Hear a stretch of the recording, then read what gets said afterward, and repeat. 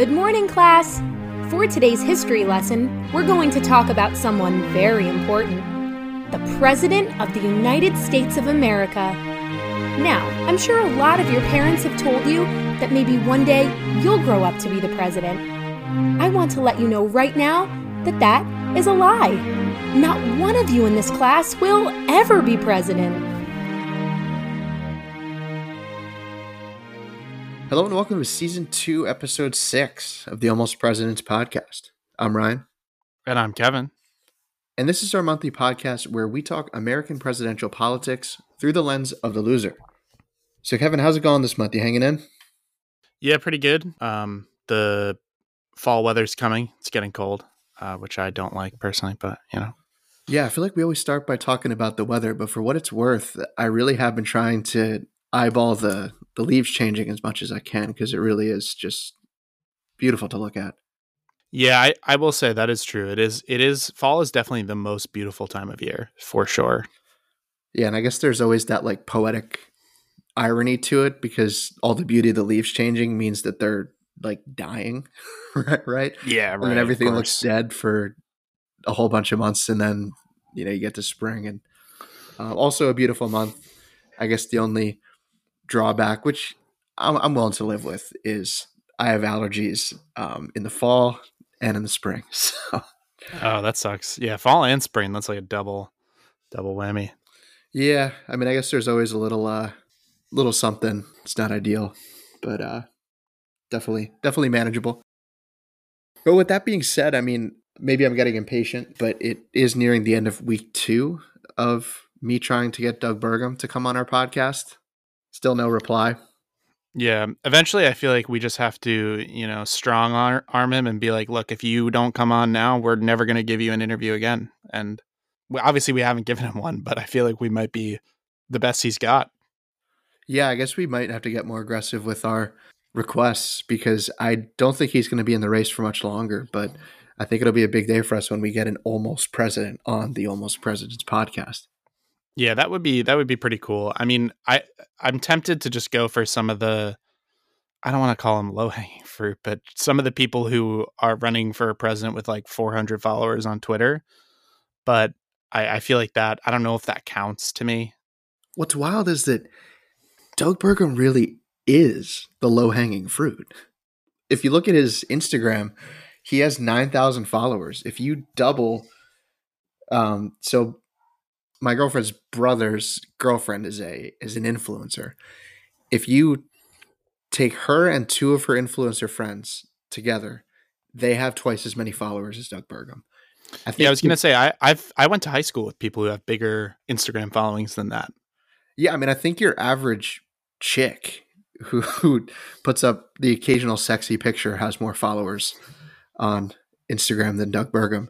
So, I mean, he's low-hanging fruit. Hopefully we'll get him. This is in no way a ringing endorsement of Doug Burgum's policies, but Doug, come on. I mean, it would only help you. Yeah. I mean, I think if Doug Burgum wants, I think a good strategy is he should just send gift cards to every single person he can find on the internet. And I feel like that could net him some more followers. Yeah, and we could even turn that into a promotion with our listeners. Again, just to hammer home the point, I don't see what you have to lose, Doug Burgum. You only have something to gain by coming on a podcast where most episodes don't even break 100 listens. I mean, like those are 60, 70 people who are going to hear you. 60, 70 potential Burgum voters right there. Exactly. Yeah. And this does not look like a guy who's going to get on the debate stage for debate 3. So I don't know. Yeah. I don't know. And as always, before we bring you this month's episode, you can find us on social media. On Facebook, you can search The Almost Presidents Podcast. On Instagram, The Almost Presidents Podcast. And on Twitter, @AlmostPotusPod. And you can always email us as well with any questions or comments. Our email is thealmostpresidentspodcast@gmail.com.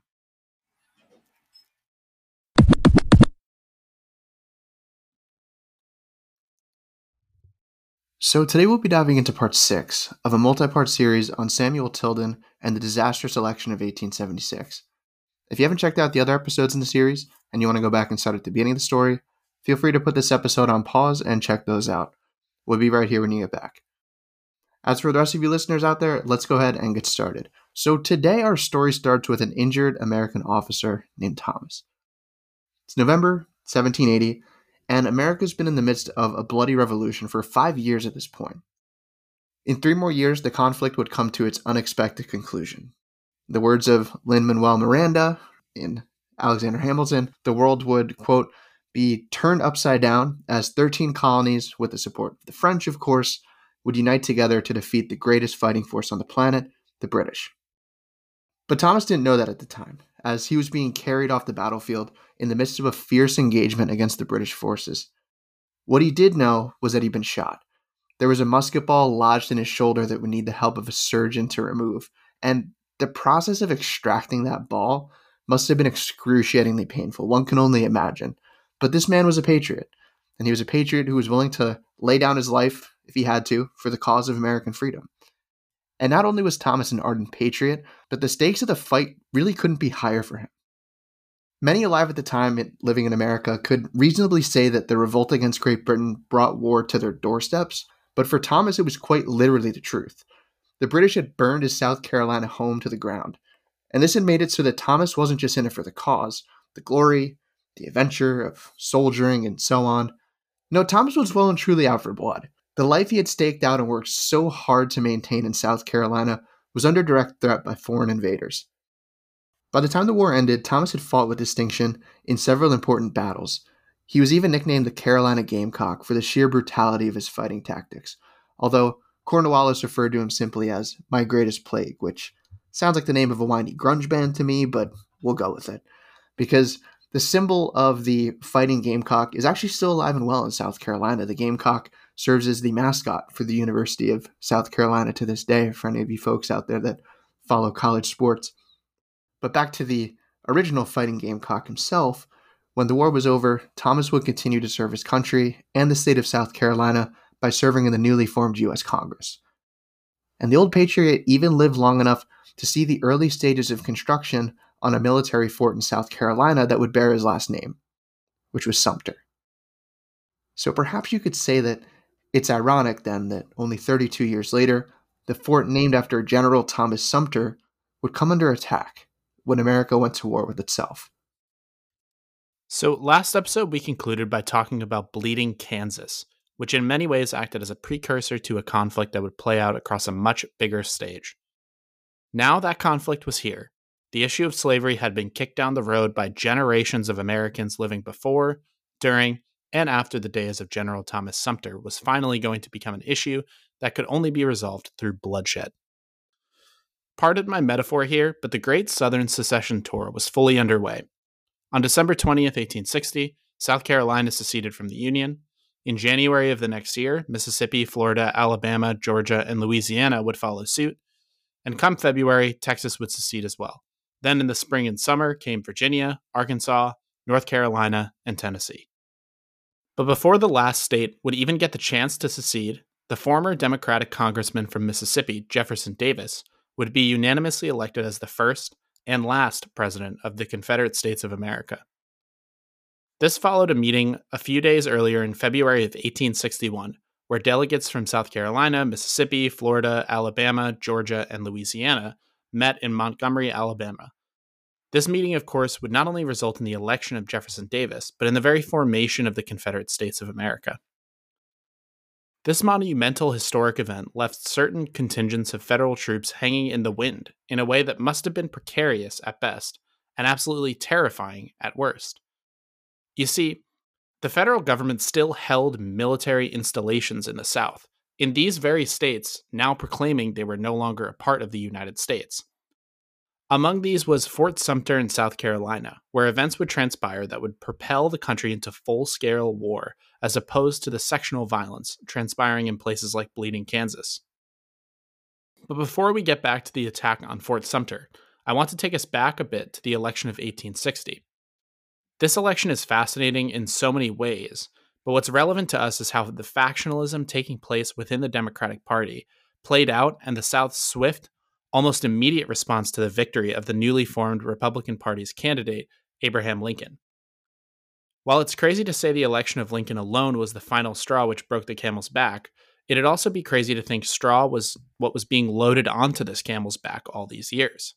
Because this poor camel has been shouldering brick after brick for decades now. Usually, looking at an election map can be relatively instructive about the broad strokes of which state sprung for which party and which candidate, where the red states are, where the blue states are, and possibly where the future swing states are. In the year 1860, not so much. While the map does serve as a nice visual to illustrate the fault lines taking shape between the North and the South, there's a bit more going on here that's worth getting into. Yes, it can be fairly stated that the election of 1860 was what established the Republican and Democratic parties as the dominant political parties in American politics. This just doesn't take into consideration how divided Democrats were in this election and how much this played into Lincoln and the Republicans' hands. The driving factor behind the division was, of course, slavery. It was an issue, actually, it was the issue that even if your opinion was just to have no opinion on it, that was still a pretty huge opinion because it was slavery after all. Going back in time to 1848, as you recall, Samuel Tilden ventured into the Free Soil Party, whose stance on slavery was that it should not extend into the free territories. This stance made up essentially the entire platform of the Third Party. And not long after that, many of the anti-slavery Democrats who were involved with the Free Soil Party ended up joining the Republican Party, along with many of the Whigs. This included Tilden's lifelong friend and biographer John Bigelow, who joined Tilden in the Free Soil days, but whose anti-slavery views led him to join the Republican Party in 1856, along with famous American poet and soon-to-be Lincoln fanboy, William Cullen Bryant. And I would say who isn't a Lincoln fanboy, but given what this episode is going to cover, we're about to meet a lot of people who aren't. But anyway, defection to the Republican Party couldn't be said to be the main concern facing the Democrats in the 1860 election. Their main concern was deciding on a candidate to run, and ultimately this decision, which was made increasingly complicated by the slavery question, led to the nomination of multiple candidates, as well as another third-party run. First, there were the Northern Democrats, believing states entering the Union should have the right to decide whether to be a slave state or a free state, and they nominated a politician who embodied their position, Stephen A. Douglas. This belief, referred to as popular sovereignty, was what laid at the heart of Bleeding Kansas. It was dangerous, and with the temperature being as high as it was in the country at that moment, things like popular sovereignty were really just not even feasible. And yet the Southern Democrats held an even more extreme view on slavery. They believed a person should have the freedom to own someone, thus stripping that individual of their freedom, wherever the hell they wanted to in the United States of America. And damn it if John C. Breckinridge wasn't the man to make that happen. And then there was the Constitutional Party, whose entire platform was kind of as vague as the Rent is Too Damn High Party's platform is specific. And if you get that reference, thank you so much for being here. So the Constitutional Union Party's position on slavery was simply to take no position on slavery. Oh, and they were also the party of law, like in the Constitution stuff. And in 1860, they ran John Bell, a Tennessee slaveholder, as their party's standard bearer. The result of the election was Abraham Lincoln taking essentially the entire North and its slate of 180 electoral votes, with his closest competitor, at least in the popular vote, Stephen A. Douglas, managing to secure only 12 electoral votes. While Breckinridge, the Democratic candidate in the South, didn't get nearly as many votes in the popular vote as Douglas, he still managed to gain 72 electoral votes, while John Bell took 39 for the Constitutional Union Party. The end result, Abraham Lincoln's victory, wouldn't only serve as a death knell to the Union, but would be the beginning of a dominant string of presidential elections that would establish the new Republican Party as the big kid on the block. The next 5, 6 if you include Andrew Johnson, U.S. presidents would be Republicans. The soon-to-be divided country would be entering into a Republican dynasty in the executive branch that wouldn't be broken until the election of Grover Cleveland in 1885. But it would be a minute before a Republican president could relax and just catch his breath a bit after winning the nomination. In the space between Lincoln's November election as the next president and his arrival at his new home in the White House, 7 southern states will have seceded from the Union. This was a disaster that many saw coming and feared greatly, and our almost president, Samuel Tilden, was no exception to this. Although he would stick by the president during the duration of the Civil War, Tilden viewed Lincoln's potential victory in the 1860 election as the deciding factor in whether or not the United States could be said to be united anymore. Tilden vehemently opposed the election of Lincoln. Keeping the map of the 1860 election in mind again, Tilden, according to Bigelow, quote, by correspondence, did what he could to discourage the transfer of the federal government to the control of a geographical party. Meaning, in other words, that the South was going to be extremely pissed when a guy only the North voted for, who in some southern states wasn't even on the ballot, was going to be in charge. Even though Tilden focused more on law than politics in the months leading up to the 1860 election, Tilden was open about the fact that, should Lincoln win, a civil war very well could ensue. John Bigelow, who was a Republican by this point, remembered how fired up Tilden would get about how disastrous it would be if Lincoln won. There's a particularly memorable incident involving Tilden that occurred in the days leading up to Lincoln's victory, when it was starting to become clear that he might win. Bigelow writes, quote, only a few days before the election of Mr. Lincoln, and when his partisans were confident of success, Mr. Tilden came into the editorial rooms of the Evening Post looking very haggard and preoccupied. Hiram Barney, William H. Osborne, and John A.C. Gray, all Republicans and intimate friends who chanced to be there at the same time, began to chaff him about the political situation. He listened for a time without relaxing in the slightest degree the sternness of his expression or uttering a word. Presently, as if suddenly filled with the spirit of prophecy, and in a tone of intense emotion, he exclaimed, I would not have the responsibility of William Cullen Bryant and John Bigelow for all the wealth in the sub-treasury. If you have your way, civil war will divide this country, and you will see blood running like water in the streets of this city. Having uttered these words, he rose and left the office. 10 or 15 minutes later, Andrew H. Green, who had a desk in Mr. Tilden's office, called and asked me if Mr. Tilden was not there. I said he had just left, and then lowering my voice to Mr. Green, I said, you had better look Tilden up at once and get him home. He is very much excited. Much as it would have grieved me, it would not have surprised me had I heard any time within 10 days or 10 hours that he was a raving lunatic. Unquote. Fortunately, Tilden emerged from his seemingly righteous fit with his wits and intellect intact. He would surely need them in the tumultuous months and years to come. Another incident involving Tilden recounted by Bigelow gives us a clear view of his stance on southern states seceding from the Union. It was at a dinner he attended in 1860 along with some guests from the South. And of course, even when Tilden wasn't behind a rostrum or at an important meeting of the Democratic Party, politics were always in the forefront of his mind. He was overheard telling one of the guests at a dinner, a man from the South, that, quote, if the southern states persisted in their attempt to secede, they must not expect the northern Democrats to hold the government while they were whipping it. He went on to say that, quote, peaceful separation was an illusion, that the questions in controversy would be rendered infinitely more difficult by separation, and new ones still more difficult would be created. That if the antagonized parties could not agree upon peace within the Union, they certainly would not have peace without the Union. They never could agree upon terms of separation, nor could they agree upon the relations to subsist between them after the separation, and, however lamentable might be the consequences, force could be the only arbiter of their differences. Unquote. And as we know, Tilden was basically exactly right. On April 12, 1861, at 4:30 a.m., Fort Sumter, a federally occupied military installation in South Carolina, was attacked by Confederate forces, led by General Beauregard. The Federal troops inside, under the leadership of Major Robert Anderson, attempted to fight back, but they were outnumbered, outgunned, and undersupplied. The first engagement of the American Civil War would result in Federal troops turning Fort Sumter over to the rebels the afternoon of the following day. Despite all the firepower, only one man was killed and one injured when a 100-gun salute conducted by the Union upon surrendering the fort went wrong. Federal Private Daniel Ho would be the first of many who would die before this conflict was over.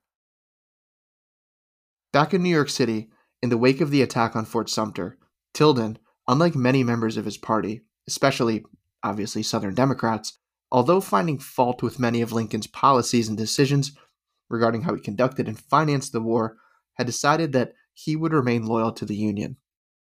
Unlike many, He viewed the war in the early days as what would come to be a long, drawn-out conflict that would require much more soldiers than Lincoln was calling for. He even met with the newly appointed Secretary of War, Edwin Stanton, on multiple occasions to make his logistical position on the North's war-making capabilities known to Stanton himself.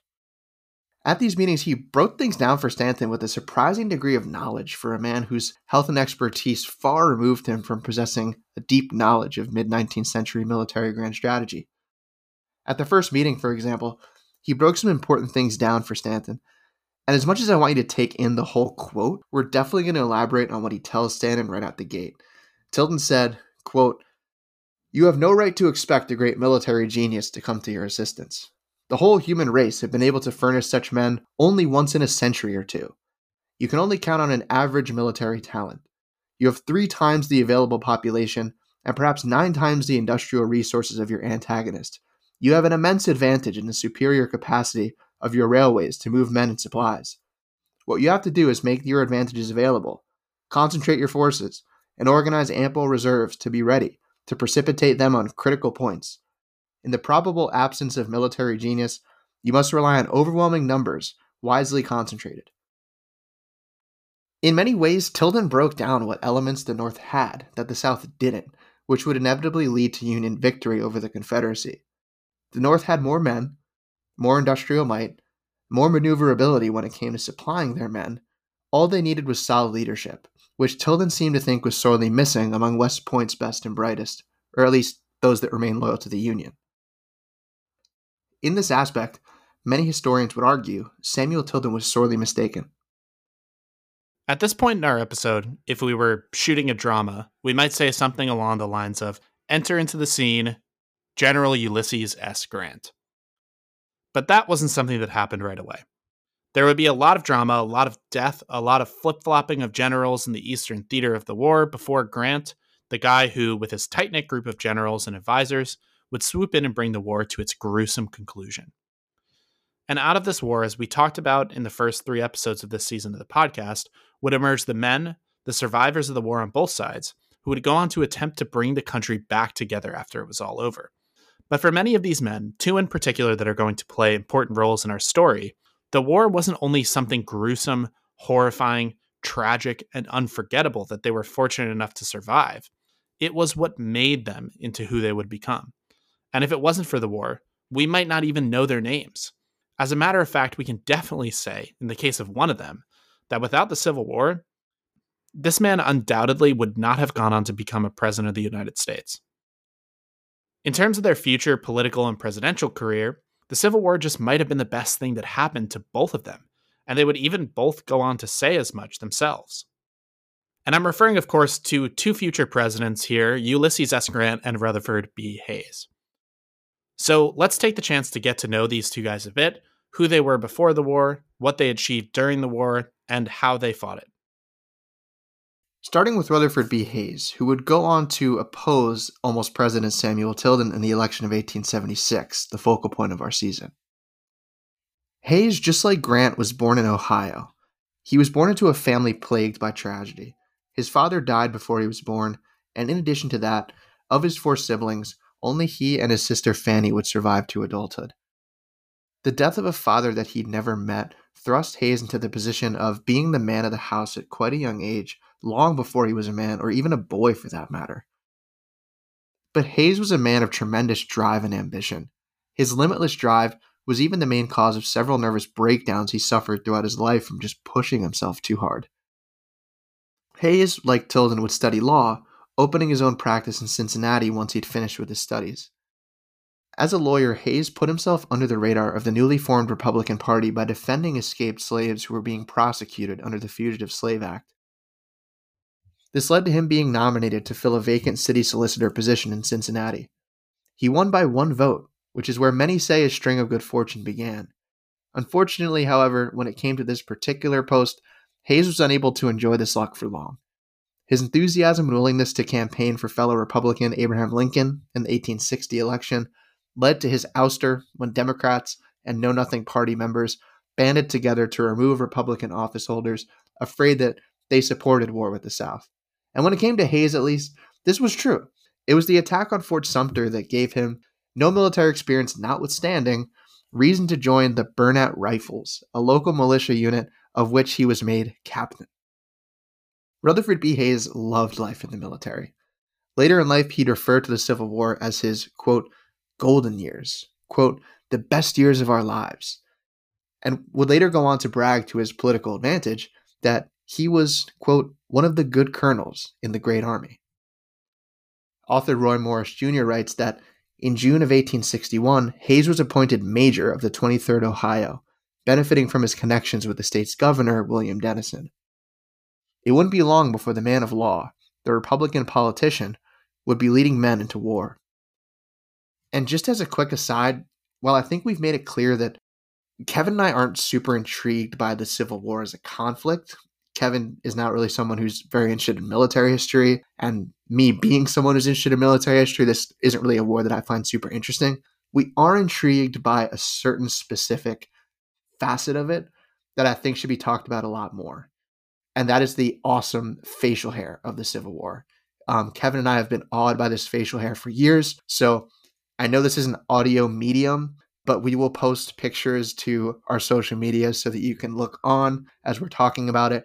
Kevin, I have a picture here that you're looking at as well of a young Rutherford B. Hayes in his Union uniform, and more importantly, his beard.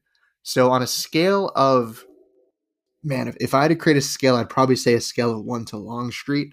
But that's maybe my bias showing through. Longstreet probably has my favorite beard of the war. If we're I was going to say, I disagree with the framing right up front, but we can go ahead without, disputing that. Yes. Okay. So we'll have to go back and forth about that. But if we're just looking at beards, like we're not talking about mustaches or mutton chops here.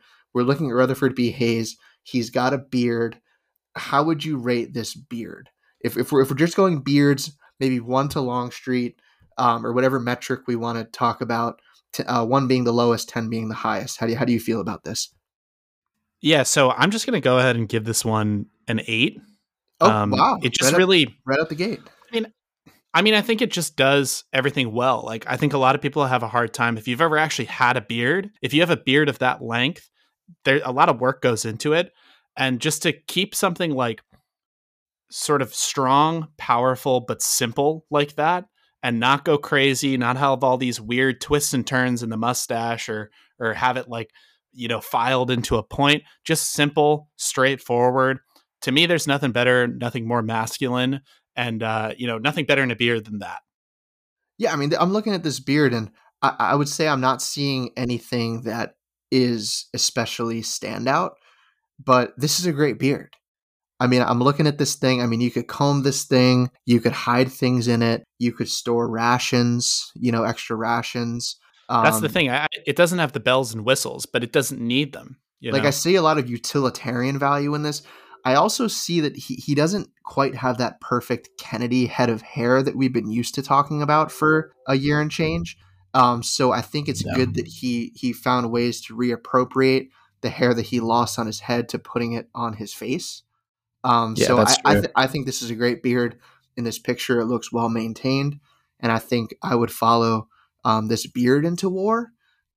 I'm not sure about the. I mean, I might maybe go like, I don't want to break out the decimals on the first beard, but like maybe like a 7. I might go 1 lower than you, but this is still a great beard. Okay, that's fair. And Rutherford B. Hayes, I mean, this guy's going to go on to have many different iterations of his. I mean, might as well be Rutherford Beard Hayes.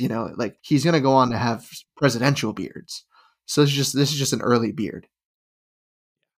But as we know, this was the golden age of beards. So that you had beards, to really like knock it out. All sorts of facial hair. Yeah, the bar was high. So, anyways, for Ulysses S. Grant, his initial involvement in the Civil War began on quite different terms. For some quick background on Grant, unlike Hayes, Grant was a career military man, although at this point in time, the operative word is was. He attended West Point and graduated 21st out of his class of 39. I don't know how good you guys are at math, but that's not very high up in the rankings. He had fought and served heroically in the Mexican-American War, but at the time that the Civil War was starting to take shape in America, Grant had hit a rut in his life. During peacetime, Grant was assigned to Fort Humboldt in California, where he was separated from his family, a source of great support and happiness in his life. Being away from them and in a miserable post, Grant's depression and peacetime idleness led him to the bottle. This got rolling the specter of alcoholism which would follow Grant for the remainder of his life. He ended up resigning from the army in 1854 and returned home to his family and life as a civilian. He would spend the next several years plagued by financial struggles. And by 1860, the only consistent thing in his life, it seemed, was a struggle to provide for himself and his family. Ever since leaving the military, a series of farming and business ventures only netted failure and financial strife for Grant. In April of that year, he had moved with his family to Galena, Illinois, to work as a store clerk in a leather shop. When Fort Sumter was attacked and war broke out, Grant, when asked about whether he planned to rejoin the army and join the fight, said that, having received his education at the expense of the government, it was entitled to his services. And so, with the help of a friendly Congressman, Elihu Washburn, pulling some strings, Grant rejoined the army, was put in command of the 21st Illinois Volunteer Infantry Regiment, where he began getting his mojo back, and prepared himself and his men for war. Now, before moving on, like we said before, not into the war, love the facial hair though. I have a picture of an early Civil War era U.S. Grant beard. Haven't agreed on our metrics, so I won't say scale of 1 to Longstreet, but scale of 1 to 10. Where are we ranking this thing? This is a young Grant returning to war. What do you make of this this facial art here? I'm going to go ahead and give this one a 4. Wow. I don't know what he's doing with that, like with the ends of his beard like that, and it almost like forming them into like a box. It's just bizarre. It doesn't work. This is kind of why I ranked the Rutherford B. Hayes beard so highly. Go for something old and classic. And if you're going to deviate from the old classic styles, you really got to knock it out of the park. And this just does not knock it out of the park. So I got to give it, pretty low ranking. So I'm going to go with a 4. Yeah, I mean, you're more of a math guy than me, but I'm looking at the corners of this beard too. It almost seems like he told his barber, look, I don't want the corners of my beard to be an acute or obtuse angle. Make them a 90-degree angle. That's what my men need to see. They need to see a 90-degree angle. They need to see just uniformity. And he looks like he's got 2 acute angles, so his barber didn't even get it right. I just think that if this is the guy that goes on to proclaim himself as unconditional surrender Grant, I'm just kind of thinking like, man, I surrendered to that beard. That's rough. Yeah. So I don't know if he was riding into battle like check this thing out. Like, I'm going to whip you with this beard. Like, that's just how bad I am. But I look at the beard of Grant later in the war and as a president, and I look at this, and I just think to myself, man, like you could do so much better than this. And I'm glad that he does, but I'm going to put my ranking at a 4 as well. This is a pretty rough beard. Yeah, I think maybe what's going on here is when you're younger, you experiment with all this weird and like interesting, I guess, quote unquote, like fashion and, do all these really experimental things. And then you get older and that you realize that you're an adult. And so you start actually trying to look presentable. And so, he did this when he was, his young freewheeling self, even though I don't think he was all that young. He wasn't even super young with this. Yeah, that's the thing. but then he got older and he became president. He was like, all right, I'm going to actually have like a serious beard. He cut it and decided to look actually decent. If I can throw something else your way, I don't know if this is kind of helping him or hurting him or just kind of causing us to look and be distracted by something that isn't the beard. Is the goofy hat also kind of lowering? I know they dress for war a little bit differently, and he is probably dressed like, well, of course he's dressed like an officer, like a higher ranking officer as he was, but is the goofy hat kind of making you cast a little bit judgment on what's beneath the goofy hat? Because I think it might a little bit for me, at least subconsciously. It's hard to tell, but it's a goofy fucking hat.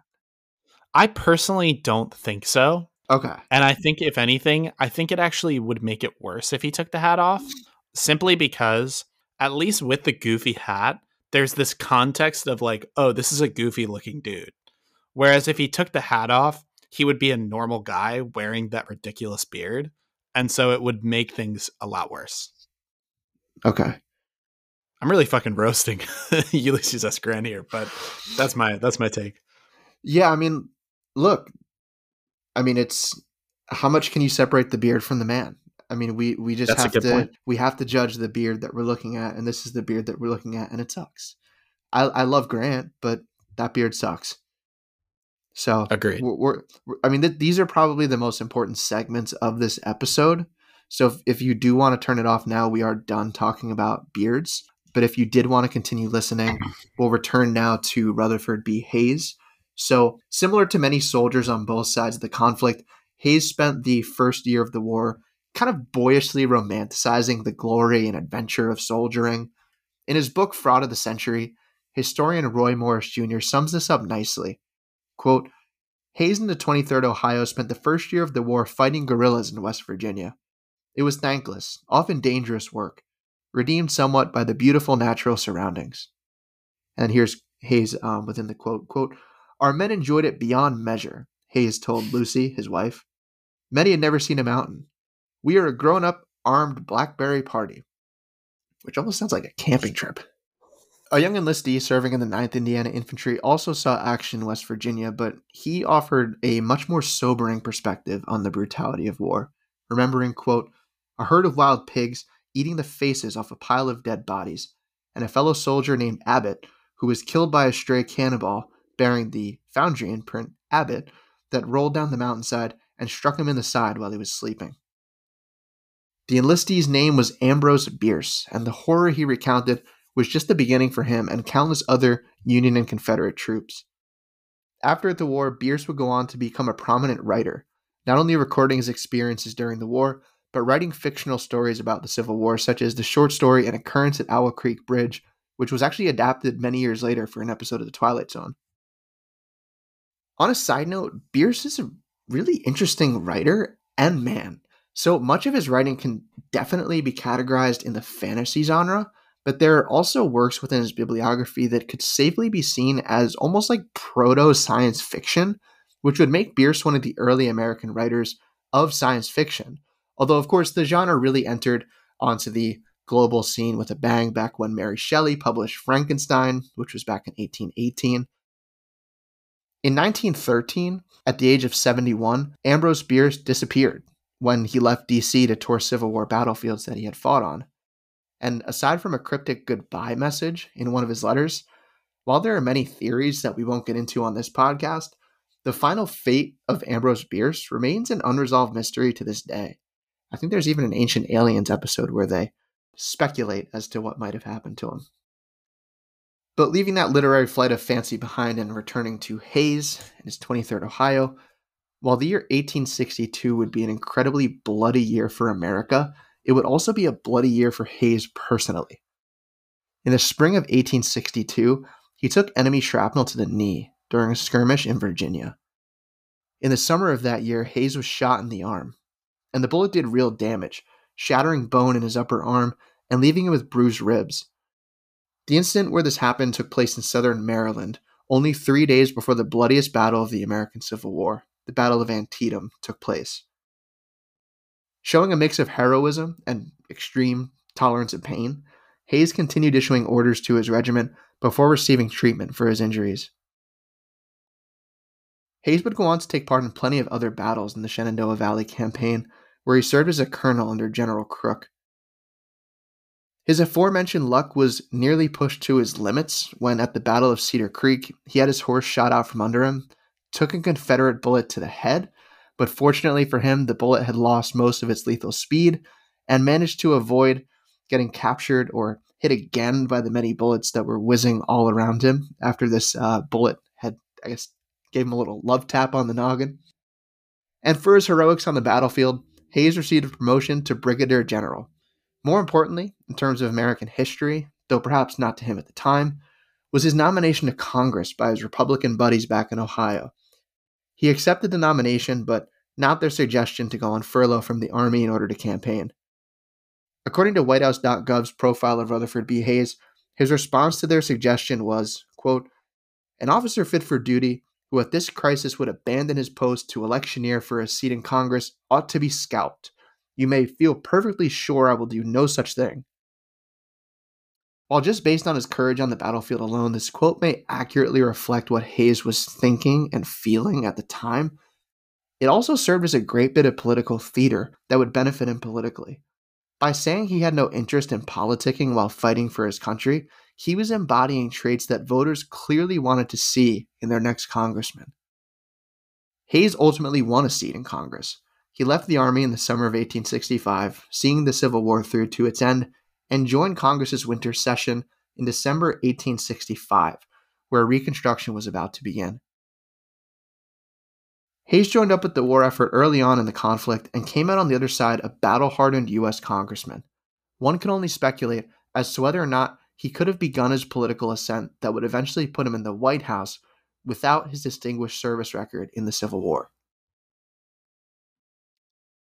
And if an argument can be made for the Civil War shaping and positioning Rutherford B. Hayes for future political success, with Grant, there almost isn't even an argument to be had. The Civil War brought Grant out of the shadows of historical obscurity and forged him into one of Lincoln's most trusted generals and an American war hero, at least to the Americans on the winning side. But before any of that could happen, Grant had to make a name for himself out in the western front of the war. You see, while Lincoln was struggling to find competent leadership for his Army of the Potomac, and Lee's Army of Northern Virginia seemed to be outfoxing federal troops at every turn, Grant began handling the northern victories in the western theater of the war, thus returning hope and pride in the northern cause. With the seizing of Confederate forts, Henry and Donelson, while incurring 3,000 men killed or wounded to 16,000 killed or wounded on the enemy side, and offering no terms to the enemy but unconditional surrender, Grant earned himself the nickname Unconditional Surrender Grant, a play on his first two initials, U.S. But more importantly, it earned him a promotion from Abraham Lincoln and put him on the president's radar. After taking Forts Henry and Donelson, Grant and his men underwent 2 days of brutal fighting in Shiloh, Tennessee, where a lack of preparedness among Union forces opened them up to a Confederate surprise attack. In one of the war's ironies, Shiloh, meaning in Hebrew, a place of peace, was the site of 13,047 Union casualties and 10,669 Confederate casualties.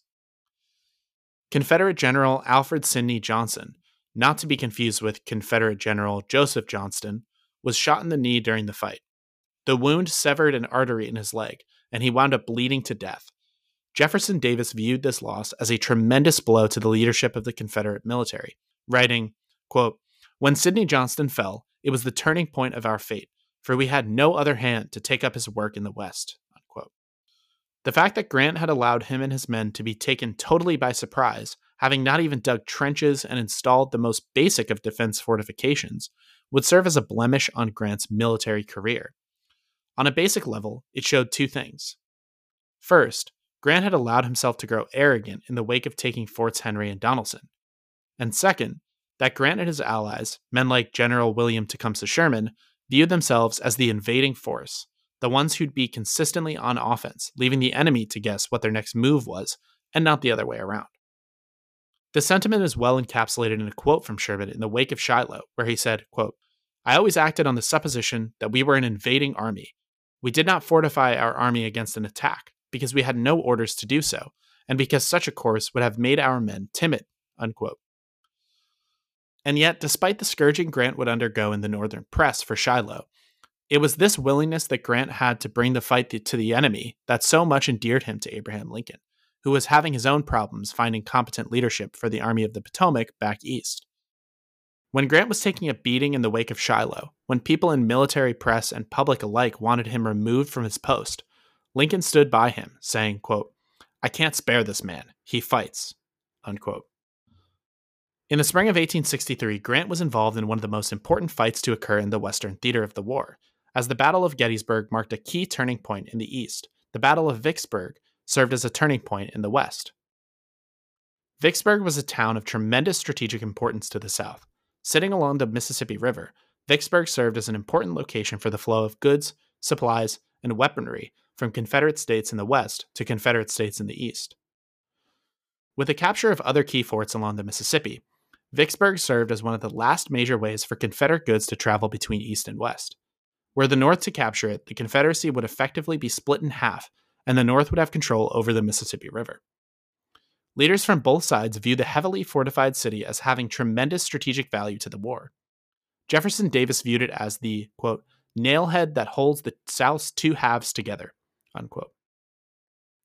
Abraham Lincoln viewed Vicksburg as, quote, the key. The war can never be brought to a close until that key is in our pocket, unquote. But the battle itself and the subsequent 47-day siege of Vicksburg is where we really get a chance to see the human cost of the war up close. Because while Vicksburg held tremendous strategic value for both sides, which resulted in the drawn-out military campaign by the Union to take it, as well as the desperate efforts of the Confederates to hold it, what happened to the soldiers and civilians living under siege in Vicksburg was nothing short of horrifying. Historian Ron Chernow recounts what it was like inside the besieged city. Quote, hunger had yielded to starvation, as dogs, cats, and even rats vanished from the city. Soldiers accustomed to beef and bacon settled for leathery mule meat, supplemented by small portions of rice, corn, and peas. Many contracted scurvy, and by late June, half the garrison was laid low by illness. End quote. The lack of foodstuff even led some civilians to turn to shoe leather for meager sustenance. And if this wasn't bad enough, the city was under constant bombardment from Union heavy artillery and gunboats, which hurled over 20,000 shells into the city in an attempt to force Confederate General Pemberton to surrender and hand Vicksburg over to Union forces. The bombardment of the city by Union guns destroyed businesses, homes, and much of the city's infrastructure. More immediately, it made navigating the once familiar city streets incredibly dangerous. In response, the civilian population abandoned their destroyed homes and began burrowing into the hillsides for safety. Ron Chernow writes, quote, although bombarding civilian populations would be commonplace in future conflicts, it still arose as a dreadful novelty in the Civil War. Fleeing nonstop shelling, Vicksburg residents sought shelter in cellars or man-made caves carved out of the hillsides. People spent so much time in these improvised bunkers that they furnished them with carpets, beds, and easy chairs until they resembled rude apartments. And then there's a quote within the quote, caves were the fashion, the rage over besieged Vicksburg, recorded a survivor. Nighttime bombardments made these cave dwellers shrink in terror as they listened to the shrieking whistle of diving shells. And then another Vicksburg resident writes, quote, morning found us more dead than alive, with blanched faces and trembling lips, wrote one young woman, end quote. Confederate General Pemberton, facing severe food shortages and morale so low that it verged on full-blown mutiny within the ranks of his forces, surrendered to Grant on July 4, 1863. The way this surrender and the events that followed went down marked a change in Grant's treatment of his enemy after achieving a great victory. Whereas at Forts Henry and Donelson, he gained a reputation for stopping at nothing but unconditional surrender. The same Grant may have entered the peace talks with that mentality, but the end result might remind you of the Grant we met at the start of this series at Appomattox Courthouse. It seemed that, in some ways, Grant was thinking of the bigger picture when working to arrive at surrender terms that he deemed appropriate and fair. This is well encapsulated in something he wrote not long after, in 1884, about the army he had just defeated at Vicksburg.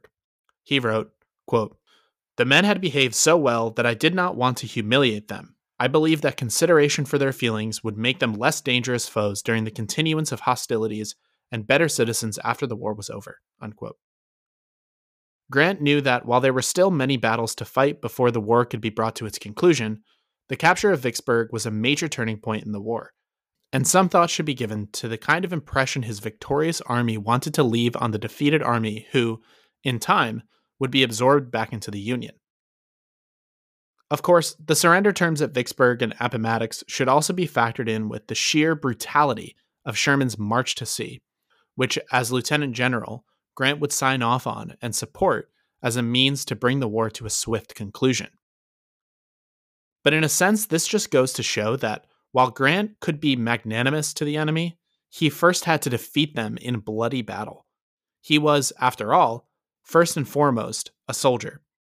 So after fighting a series of battles, living in deplorable conditions with little in the way of food and supplies, and enduring the noise, death, and horror accompanied with constant demoralizing artillery bombardment, here's the terms Pemberton agreed to that put an end to the 47-day siege and the 18th-month Vicksburg campaign.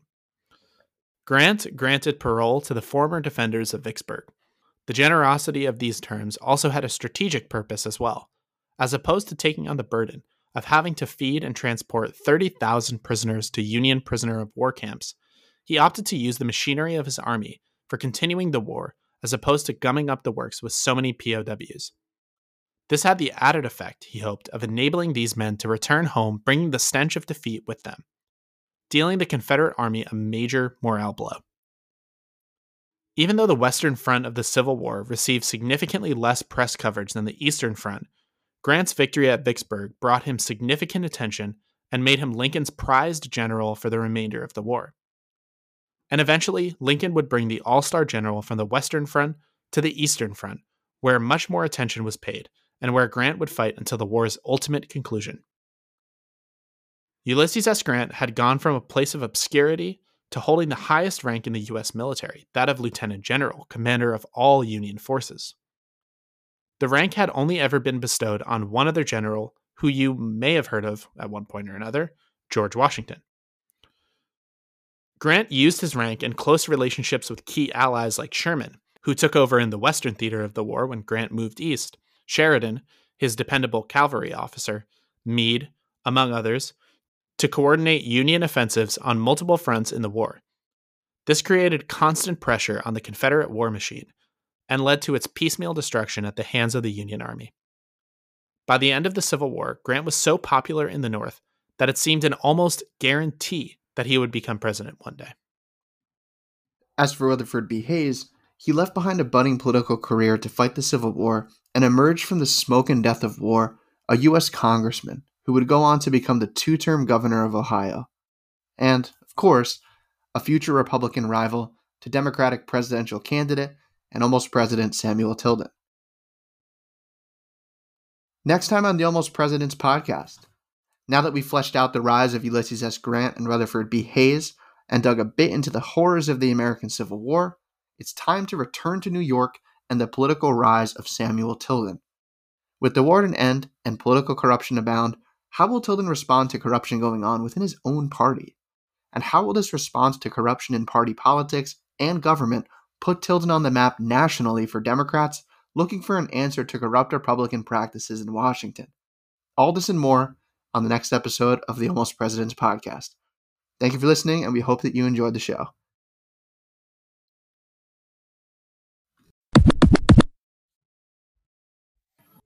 All right, and so we've reached that point in the podcast where Kevin and I recommend books that aren't necessarily related to the books that we take on in order to research and write the podcast, but are still just things that we're interested in that perhaps you'd be interested in as well. So what are you reading this month, Kevin? So somebody turned me on to this old scholar of comparative religion named R.C. Zahner, and it seemed really interesting from, stuff that I was reading. So I tried to find some books on Amazon, and he's one of those guys where the books are just stupid expensive, like $50 plus.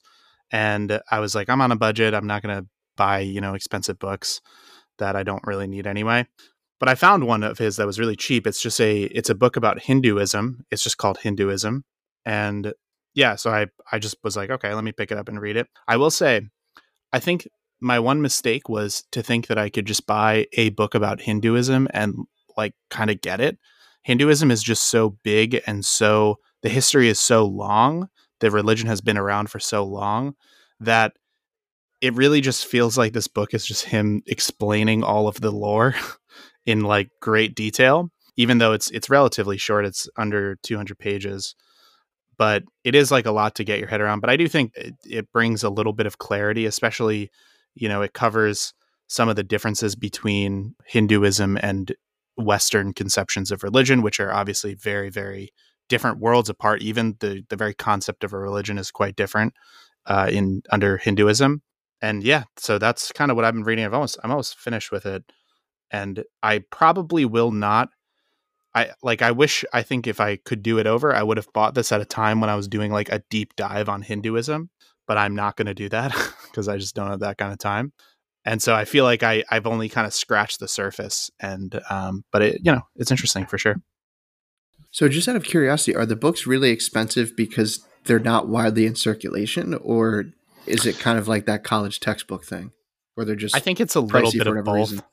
Yeah, I think it's a little bit of both. I mean, they're not college textbooks, so it's not like buying like a big thick hardcover, but it is like they are read in academic circles, I think. But it also is just that he was writing in like the 60s or something, Okay. and I don't think that many of the books are in circulation. And then just on a content related note, I find Eastern religions fascinating. In many Yeah, ways, so much more so than Western religions. I do too. The only thing that's tricky is it feels like so much in Western religions, or sorry, in Western religions is meant to be captured by a text. And so it's very easy to grasp it because you can just read the text. And then, obviously there's more to it than that, right? You would need to like read interpretations of it from like leading theologians or whatever. But in Eastern religions, so much of it is carried on from like teacher to student that I feel like when I read about it, I don't get a full picture because the actual religion is so individualized in each teacher student kind of relationship. Interesting. Well, I know that the guys at Ancient Aliens have a lot of fun with Hinduism. Yeah, I mean, definitely like I will say of all of the mythologies out there, I think like the Hindu mythology is the coolest. Like just the characters are so interesting. I was at a art museum a couple like 2 or 3 weeks ago and I was walking through and looking at all like their Eastern art and like the art around Ganesh, like the giant elephant god of destruction. And just like the imagery is just so cool. Yeah, I definitely have a lot that I could learn about Hinduism. Buddhism is one that I definitely want to read too, but this isn't to say that Western religions don't have meditative practices about them, because I think there is a lot about prayer that is inherently meditative, but just the connections that Hinduism and Buddhism have to different forms of meditation and mindfulness and things like that, I think are just so interesting, and their lifestyles. And I know that a Christian would say that their religion is a lifestyle choice, and sure, they would be correct, but just in the practices of mind and body and breathing and things like that, Yeah, I I have a mean, lot to learn. I tend to think of religions as being very good ways to carry down practices that don't make sense if you don't know like a super deep understanding of like the brain or whatever. And I think, there were a lot of things that when we didn't understand the science, religion carried down certain practices. And then the science became clear later. And it became clear that we clean ourselves not to be clean before God, but to kill bacteria that will make us sick. And I think Buddhism in particular, at least from a very precursory understanding, it seems to have gotten so much right about the brain and about psychology that, yeah, like the practices that they have come up with, they really have been taken on, from what I can tell, by a lot of like psychologists as like, okay, you should do this to make yourself happier and like more stable as a person. And that's neat. Unfortunately, I guess it took a little bit longer when it comes to mental health. I mean, they were still performing exorcisms into the 60s. I Yeah. mean, I know that the Catholic Church is a lot more cautious with that now, as they should be, but you just wonder how many people just got lost who were just purely mentally ill, and whether through outside forces kind of dictating their behavior or what have you, just wound up just being like tied up and screamed at when they shouldn't have been. Yeah, for sure. I mean, that was a huge piece that was missing from I don't know how much stock I put in like the Western Eastern distinctions, but from like, yeah, like the European world, the Christianized world, that was a huge gap that we had for a very long time. And to be fair, Eastern religions had their gaps too, and they still do. So it's not a one side or the other thing. Anyways, what are you reading this month? So I'm always reading a bunch of things, but what I've been trying to get through, it's always a lot to digest. It's very thorough, even though its subject is a very slippery figure historically.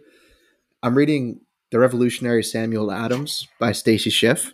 And just first of all, from a tactile perspective, it's worth it paying the extra buck for the physical copy of this book in hardcover, because it's so beautiful.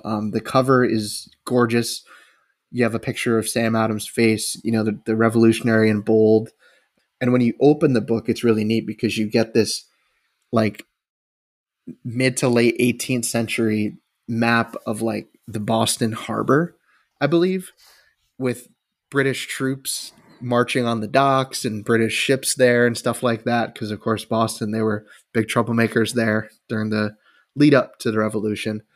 But then, as far as the content of the book, I mean, I think it's one of the first real like major stabs at trying to paint a biographical picture of this guy, because he was very like, he was involved in everything, but you can never directly connect him to anything. When it comes to things like protesting the Stamp Act and the mobs and the ways that they intimidated people, like he managed to like publish all these things anonymously in newspapers, or he put his name to them, or he got other people to publish them. Then he was also involved in the state legislature, so like he had power over the press as well as the legislature. So he's just a really interesting guy, and I've never read history through the lens of a propagandist like him, who kind of worked in the shadows but was so effective at what he did that a lot of what led up to the revolution would, you could attribute to starting in Boston with him. I also didn't realize how famous he was in his day. When John Adams even went to France to work with Ben Franklin as ambassador, I believe, he had to clarify that, hey, I'm the less famous Adams. I'm John, not Samuel. Sorry, I'm not sure who you thought you were getting. So I just assumed that John Adams is the famous one. I mean, I knew Sam Adams was big in his time, but he's really interesting. And I guess he's the guy who, to go into video games real quick, as we do often, in the third Assassin's Creed game, just in all the Assassin's Creed games, they try to have a historical figure who's highly linked to the secretive assassins. And he'll be kind of your tutorial character who will walk you through and teach you how to navigate things, as far as like how to kill someone and hide, how to rip down wanted posters to lower the amount of notoriety you have among the guards. And Sam Adams is the one to teach you all that in the Revolutionary War Assassin's Creed. And to me, reading this book, it only lines up more and more perfectly. I remember reading a bit about him. He is super interesting. He reminds me of, or at least, because I guess this may have changed. What I read about was like the Revolutionary era, the Revolutionary War era. And during that period of time, he really reminds me of everything that certain people hate about activists.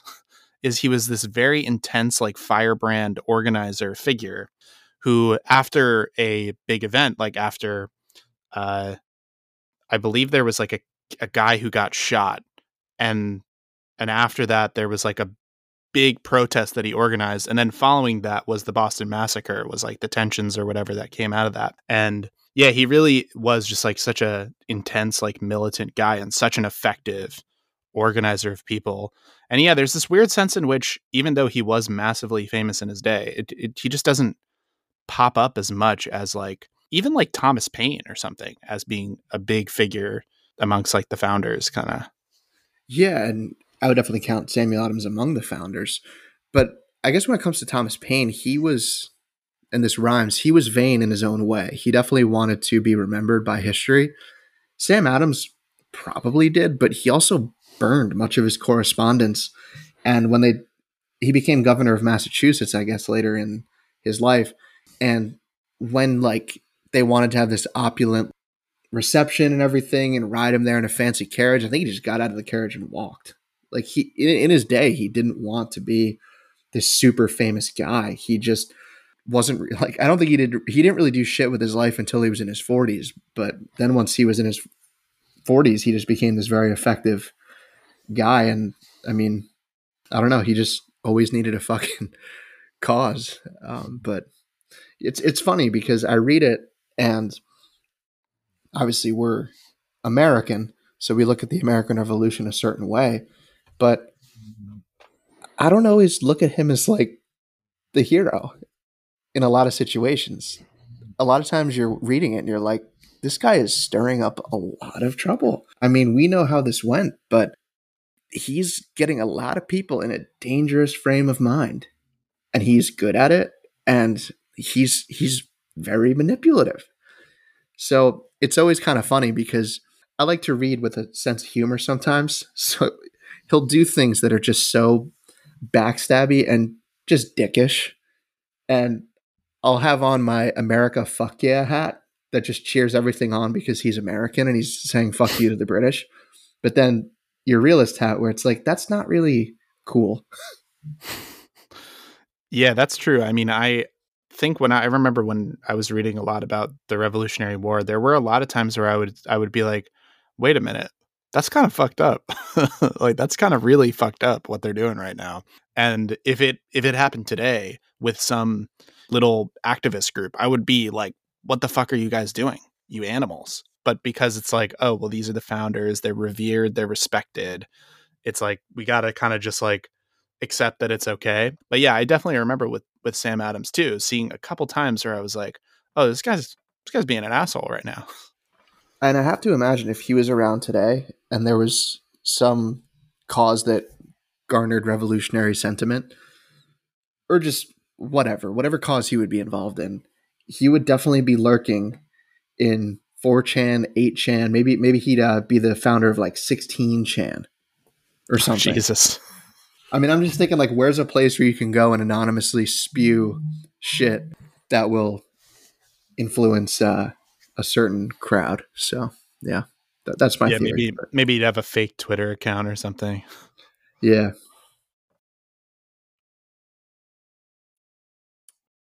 Before you head out, feel free to subscribe and rate us. Leave a friendly comment on the way out. It really helps the podcast when you do. And if you enjoy what we're doing, you can find our Twitter or Instagram in the description below. We'll keep you updated about the show, and we'll also fill your feed with plenty of good old-fashioned memes. Follow us on Facebook as well if you're a Facebook person. Just type The Almost Presidents Podcast into that search bar. And lastly, you can write into the show. Our Gmail is thealmostpresidentspodcast@gmail.com, which you can also find in the description.